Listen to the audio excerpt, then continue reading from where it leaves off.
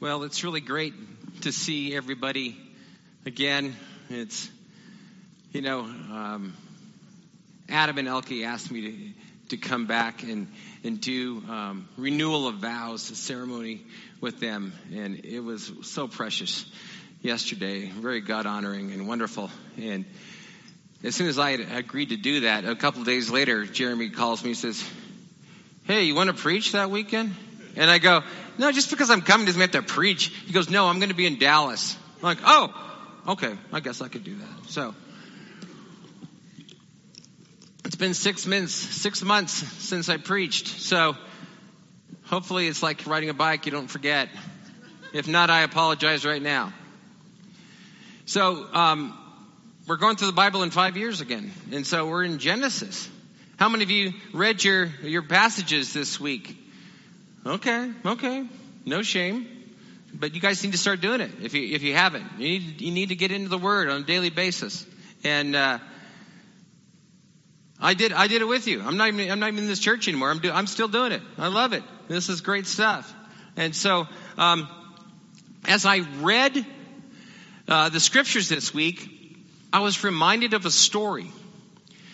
How many of you guys have ever read The Hiding Place with Corrie ten Boom and the family in Holland that when the Nazis came in and they were hiding Jews? So everybody knows a lot about Corrie ten Boom, right? But not many people know about her sister, Betsy ten Boom. Do you know about Betsy? Betsy at a very young age determined that God told her she should not lie. And when you're hiding Jews in your house, not lying is a problem. In fact, there was a time when they are hiding Jews in the cellar, and they have a trap door underneath the table. And they put a rug over it, and they put a table there. Well, one day, a bunch of soldiers busted into the house, and they began looking around. Because they had heard rumors. This is a house that keeps Jews. And the soldier came to Betsy ten Boom and said, "Are there Jews in your house?" And because she had determined never to lie, she said, "Yes, they're underneath the table." And the soldiers look at the table and go, "What, you take me for a fool?" And they smacked her around, but they left. But she was telling the truth. And God, in all his testimony,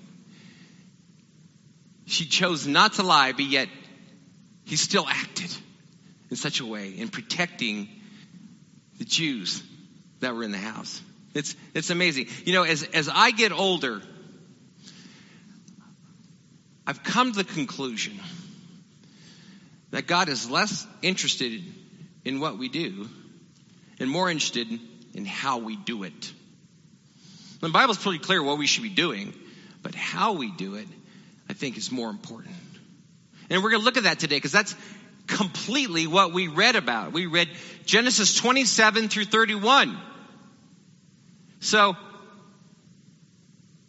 I have a map. And hopefully it shows up. Here it is. Here is the map. This is Genesis 27 through 31. Actually 33. But what we read this week is this map. This is Jacob is in Beersheba right here with his dad Isaac, his mother Rebekah, and his brother Esau. And during our reading this week, he traveled all the way to the Mesopotamia, to the part of the Fertile Crescent, right there, Haran. This is where he's at. You know that distance? That distance is 500 miles. This is a little over 500 miles. He walked. That always astounds me. It would be walking from El Paso to San Antonio. If you guys are like, "Oh, no, Texas." Okay. If we walked from Albuquerque to Denver, which is only 444, you'd have to go up to Fort Collins. That's the distance that he traveled. I'm pretty sure that you probably had something on the way back to walk on with camels and sheep and goats and everything because he'd acquired some wealth. But on the way out, he sort of ran out of town. But can you imagine? I can't. So even on the best of days, you can only walk about 20, 25 miles. So this is it's almost a full month's journey that Jacob did.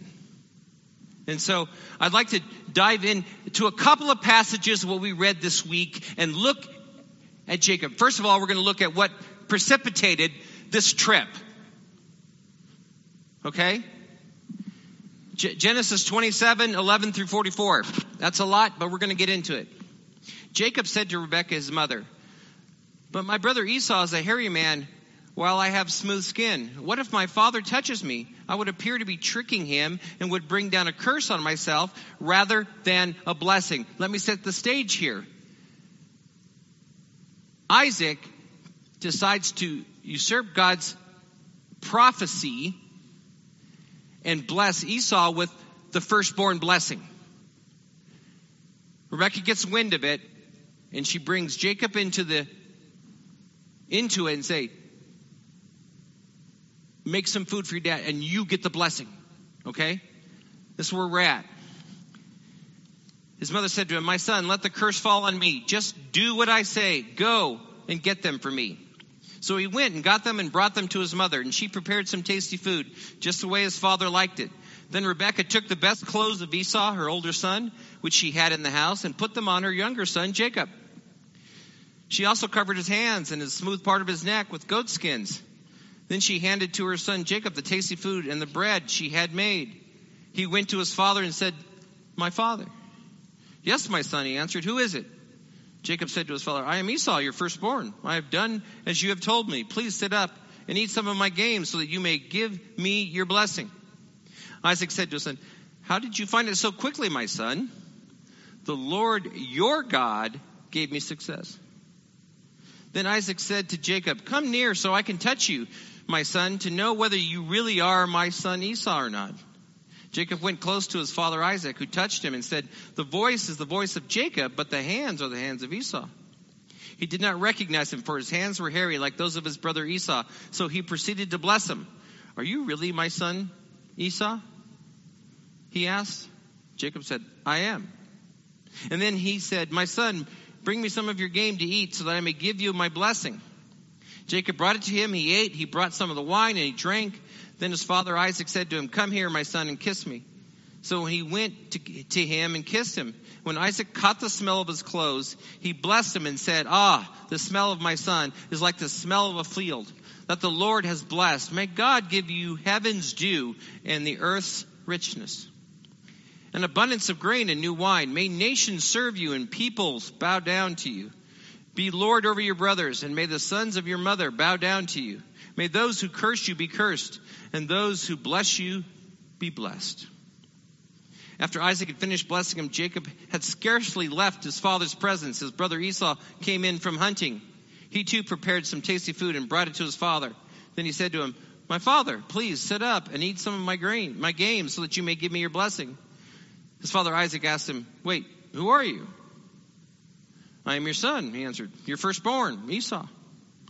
Isaac trembled violently and said, Who was it then that the hunted game had brought it to me? I ate it just before you came, and I blessed him. Indeed, he will be blessed." When Esau heard his father's words, he burst out with a loud and bitter cry and said to his father, "Bless me too, my father." But he said, "Your brother came deceitfully and took your blessing." Esau said, Isn't he rightly named Jacob? This is the second time he has taken advantage of me. He took my birthright, and now he's taking my blessing." Then he asked, "Haven't you reserved any blessing for me?" Isaac answered Esau, "I have made him lord over you, and have made all of his relatives his servants. I have sustained him with grain and new wine. So what can I possibly do for you, my son?" Esau said to his father, "Do you have only one blessing, my father? Bless me too, my father." Then Esau wept loud. His father Isaac answered him, "Your dwelling will be away from the earth's richness, and away from the dew of heaven above. You will live by the sword, and you will serve your brother. But when you grow restless, you will throw his yoke from off your neck." Esau held a grudge against Jacob because of the blessing his father had given him. And he said to him, "The days of mourning for my father are near, and then I will kill my brother Jacob." When Rebekah was told what her older son Esau had said, she sent for her younger son Jacob and said to him, "Your brother Esau is planning to avenge himself by killing you. Now then, my son, do what I say. Flee at once to my brother Laban in Haran. Stay with him for a while until your brother's fury subsides." Wow. What a mess.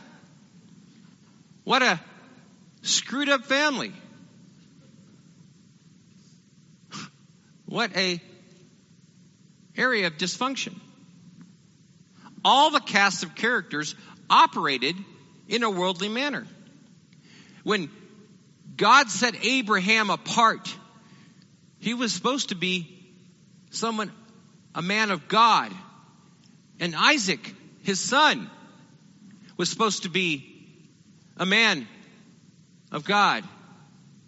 But toward the end of the age, Isaac, Rebekah, Esau, Jacob, all acted in a worldly manner. They chose to manipulate rather than by truth. Let's look at Isaac. Isaac chose to ignore God's edict that Jacob would be the one to receive God's blessing. And he knew it. Remember when the twins were born? Rebekah sought the Lord. And in Genesis 25:23 it says, "The Lord said to her, 2 nations are in your womb, and 2 people from within you will be separated. 1 people will be stronger than the other, and the older will serve the younger." He knew it. Isaac knew this. Yet he still tried to circumvent God's prophecy. It's Isaac's idea to bless Esau. He's the one who said, "Hey, go get some game, get some food so I can bless you." Isaac's the one. And then we look at Rebekah. Rebekah chose to circumvent her husband's wishes by tricking him with Jacob, being in deceitfulness. Isaac and Rebekah are the ones that are doing this. Esau and Jacob, to a certain extent, are sort of like, they're in, but they didn't come up with the idea. And they're acting very, very distrustfully. Then we look at Esau. He agreed to get his father's inheritance blessing, even though he himself had despised his own birthright for lunch of porridge and had made a vow to that effect. So he was willing to ignore his own promise to God about it. And then there's Jacob. He was willing to be a participant in this deception as long as he wasn't caught by his father and was given a curse. At first he was like, "I'm not sure I should do this, Mom. Because if I get caught, things aren't going to be good." And Rebekah encourages Jacob because, no, you won't get caught. It wasn't about whether I should do right or wrong. It's whether I should get caught or not. And that's a shame. All ignored God's prophetic utterings. All looked to manipulate to get what they wanted. All were willing to deceive to get what they wanted. In other words, the ends justified the means. And that's a problem. Significantly at this point, each person in this drama acted in man-centered wisdom and energy, not according to divine or spiritual wisdom and energy. Esau, agreeing to Isaac's plan to give birthright, disregarded his previous promise to allow God to have the birthright. All of them, Isaac, Rebekah, Jacob, and Esau, did not trust each other. Worse yet, they didn't trust God. Each one of them schemed and plotted against each other and against God. So, Spurgeon said this about this particular passage. He said, "The whole story reflects no credit upon any of the persons concerned."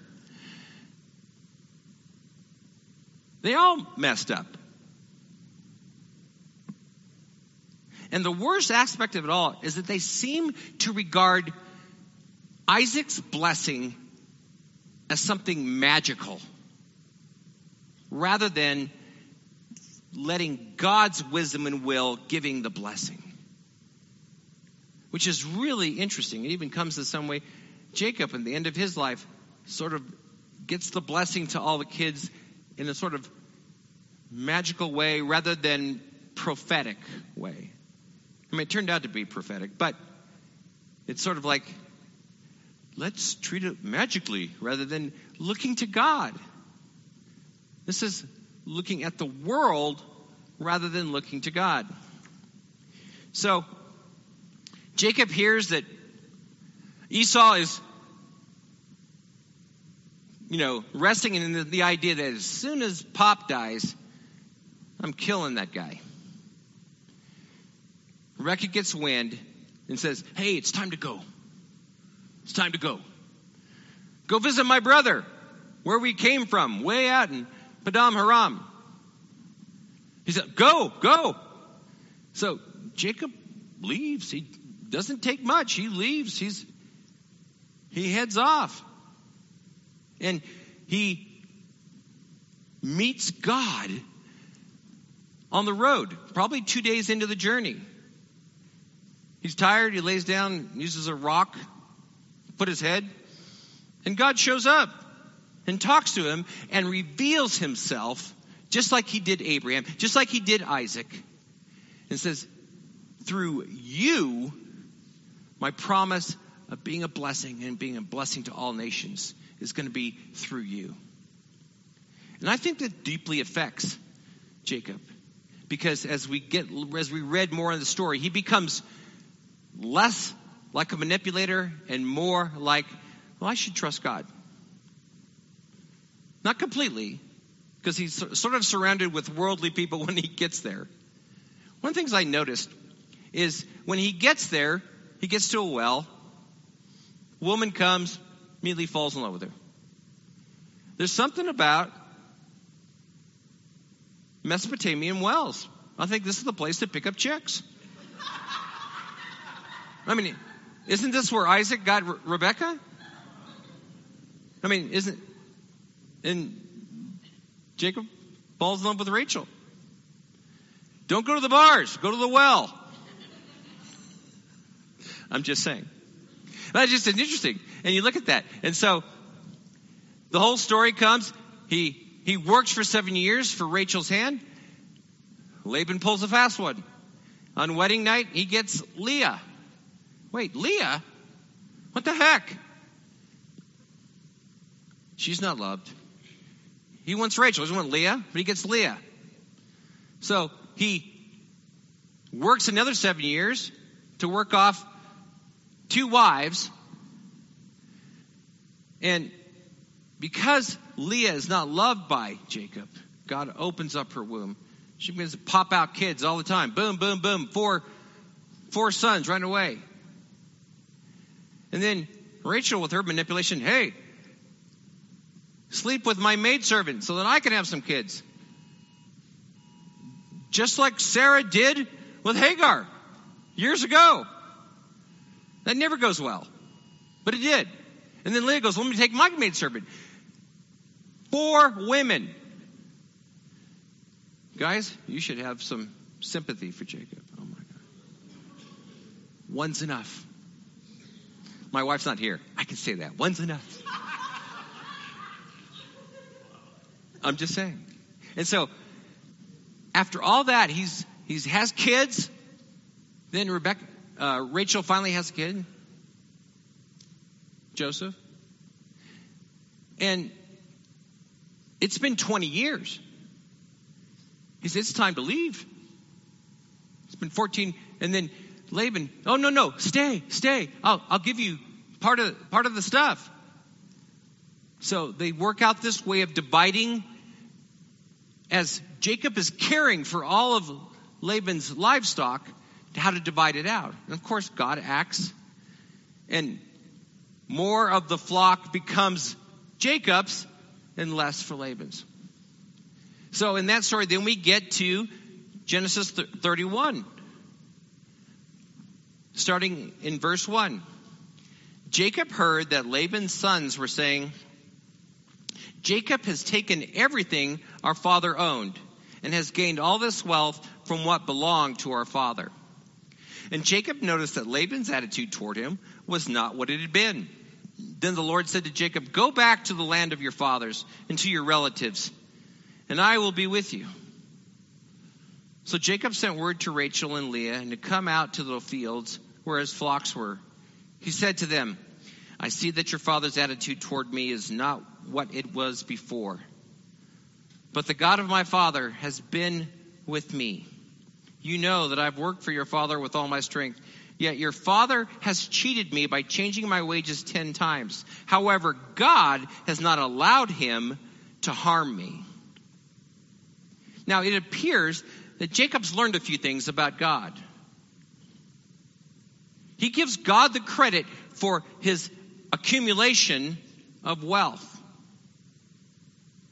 So it appears that Jacob is slowly acting more godly in his actions, yet he is surrounded by people who choose to go to the world's standard rather than God's. And one of the key things that we can observe, especially in this passage, is the idea of envy. Envy is a worldly proposition. If you envy, you are not acting godly. Envy is a bad thing. I don't think it's ever a good thing. Ever. So let's look at the cast of characters here. Well, Leah. She was envious of her sister because her sister was the one that was loved. She was envious. And in the reading this week, we had a time when Rachel comes up to her because she has one of her son's mandrakes. And she asked for some of the mandrakes. Says, you've already taken away my husband. Now you want to take the mandrakes? This woman is living bitterly envious. Even though God has blessed her with a bunch of children. And then there's Rachel. Rachel is envious of Leah because she's popping out all these kids. She goes to Jacob, she goes, give me kids or I'm just going to die. And Jacob's like, wait, am I in the place of God? So both of these sisters are envious of each other. You always want what you don't have, right? People with straight hair want curly hair. People with curly hair is like, oh, I would do anything to have straight hair. We always want what we don't have. And that is not a godly trait. And then let's look at Laban's sons. Laban's sons were like, oh, our inheritance is getting taken away by this guy. And they attributed that Jacob is stealing the wealth from Laban.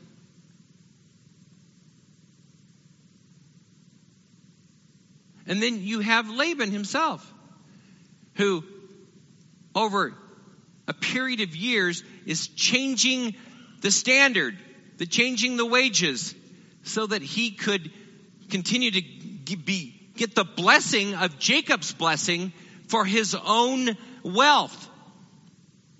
When Jacob wants to leave the first time, Laban says, no, stay, because I know that God is blessing you, and I want to get the blessings too. He didn't think about, oh, maybe I should find out about this God and follow him. No, he's just trying to keep Jacob close through manipulation and envy. There has envy. Here's the definition of envy. A feeling of discontented or resentful longing aroused by someone else's possessions, qualities, or circumstances. Luck.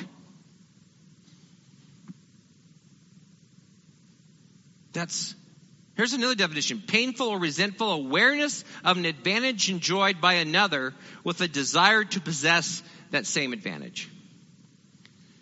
Everybody in this thing is envying everybody else, and they're acting horribly. And when we look at this narrative of what happened so many years ago, we look at that envy. Number one, envy distorts truth. You start listening to others and not to God. It distorts truth. When you start envying, you'll believe anything other than what the way the truth really is. It poisons relationships. It causes us to not see the person for who that person is. They see it for what they have and what you don't have. It poisons relationships. It causes divisions. I mean, look at all of these patriarchs here. They all liked one son over another. And I'm sure it started with Abraham, because Abraham knew that Isaac was the promised one, but there was already another child, right? Ishmael. And then after Sarah died, Abraham had a bunch more. But Isaac was going to be the one of promise. So clearly Abraham was like, you're the child of promise. And so when Isaac has kids, he likes one over the other. And you think Jacob would have learned. But then when Jacob has all of these kids, he has favorites. This ends up getting Joseph thrown into a well, taken off to Egypt, because of the envy that is continually in the relationships of these family. It's all about what he has and what I don't have. So it causes divisions. It causes breakup of relationships. And you get more interested in manipulation to get your way rather than looking to God and gratefulness for what you have. You look more like the world when you envy and less like Jesus. Speaking of Jesus, let's turn to Philippians chapter 2, verses 5 through 8. This is Paul talking about Jesus. He said, in your relationships with one another, have the same mindset as Christ Jesus, who being in very nature God, did not consider equality with God something to be used to his own advantage. Rather, he made himself nothing by taking the very nature of a servant, being made in human likeness, and being found in appearance as a man. He humbled himself by becoming obedient to the death, even death on a cross. My friends, if we learn anything from our reading this week, we want to look less like the world and more like Jesus. But you might say, well, Jesus was God. He had an advantage over me, so he always acted like God, and I don't have that aspect of it. But let me tell you what, let's look at that for a second. And God did not use that. Jesus did not use that advantage in how he dealt with people. One, he humbled himself to living under the laws of humanity. But if we think about all the aspects of God, God's omnipotent, God's omniscient, he is holy, he is all of those things. Jesus did not use his power to direct people toward him. He couldn't. He didn't. He didn't use all of his knowledge to draw people to him. Because it wouldn't work. Let's just take an example here. Let's say that I'm the authority here. I'm the pastor. I'm the authority. Okay? I have all the power. I have all the knowledge. This is just an example, okay? No. Okay. But because I have the authority within the church, if someone brings an accusation to me, just like they accused Jesus, I can't use my power to silence the opposition. If Trinidad says, hey, everybody, Pastor Mark is cheating on his taxes, everybody goes, oh. By using power, I could say, Trinidad, you shut up. That doesn't prove my innocence. Or I could tell him, you're out of the church. Does that prove my innocence? And actually, that makes me look more guilty, doesn't it? But if I said, here are my tax records for the last 7 years. Oh. Turns out, well, I must have been wrong. It's through a demonstration that something's achieved, not by power, not by knowledge. So get this. Jesus did not prove his love by his power or by his knowledge. He did it by a demonstration of love. He went to the cross willingly. You think those nails held him on the tree? He would have been there anyway because he demonstrated his love by dying for us on the cross. That's how we be more like Jesus, through demonstration. Do we want you to have power? You'll have power through the Holy Spirit. That'll work. But you're not going to convince a lot of people that way unless they have the Holy Spirit too. You can't do it by gaining more knowledge about the Bible, though it's important that you keep diving into the scriptures so that you know and you're not deceived. But you can't win an argument with people because people usually just think they know more than you and you know more than them and you're quoting scripture and they don't care about the scripture and you're not going to convince them. But if you do it by love, that is where we change people's lives. And we operate on God's way rather than the worldly way. And that's the rub. That's where we struggle. Because we think we have an idea of how things work, when in fact sometimes God intervenes. So, I've got a story. It's found in the Bible in John chapter 5. And let's look at this. It's such a very short story. There is an invalid, a paralytic. He's old. He's been around for a long time. And every day he goes to the pool of Bethesda. Now there is a tradition that an angel will touch the water and the first one in gets healed. He's been there for a long stinking time. And Jesus comes and meets him. John chapter 5, starting in verse 5. One who was there had been an invalid for 38 years. When Jesus saw him lying there and learned that he had been in this condition for a long time, he asked him, "Do you want to get well?" Note the answer of this man. "Sir," the invalid replied, "I have no one to help me into the pool when the water is stirred. While I'm trying to get in, someone else goes down ahead of me." And then Jesus said, "Get up, pick up your mat, and walk." At once, the man was cured.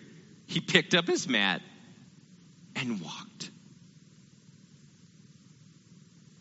This invalid who'd been trying his best to do what he thought what he needed to do,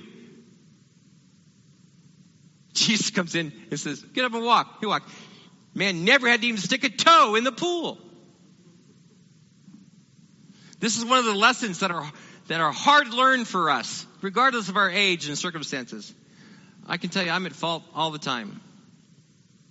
I trust in my ability, my ingenuity, my experience, rather than trust in God. because I have become overly confident in my method and my strategy rather than God's. After all, I've seen it done that way and it's worked for others, or I've done it that way and worked for me before. But just because it worked that way in the past does not mean that Jesus wants it done that way. Remember what I said at the beginning. I think God is more concerned of how we do things. That is to be more like Jesus. So the next time you get a little overconfident in how something needs to get done, just remember this lame man. He got up, he walked without even dipping a toe in the pool, and then remembered Jesus might want to do something different with you that might bring less attention to you and more attention to God. Don't look like the world. Look like Jesus.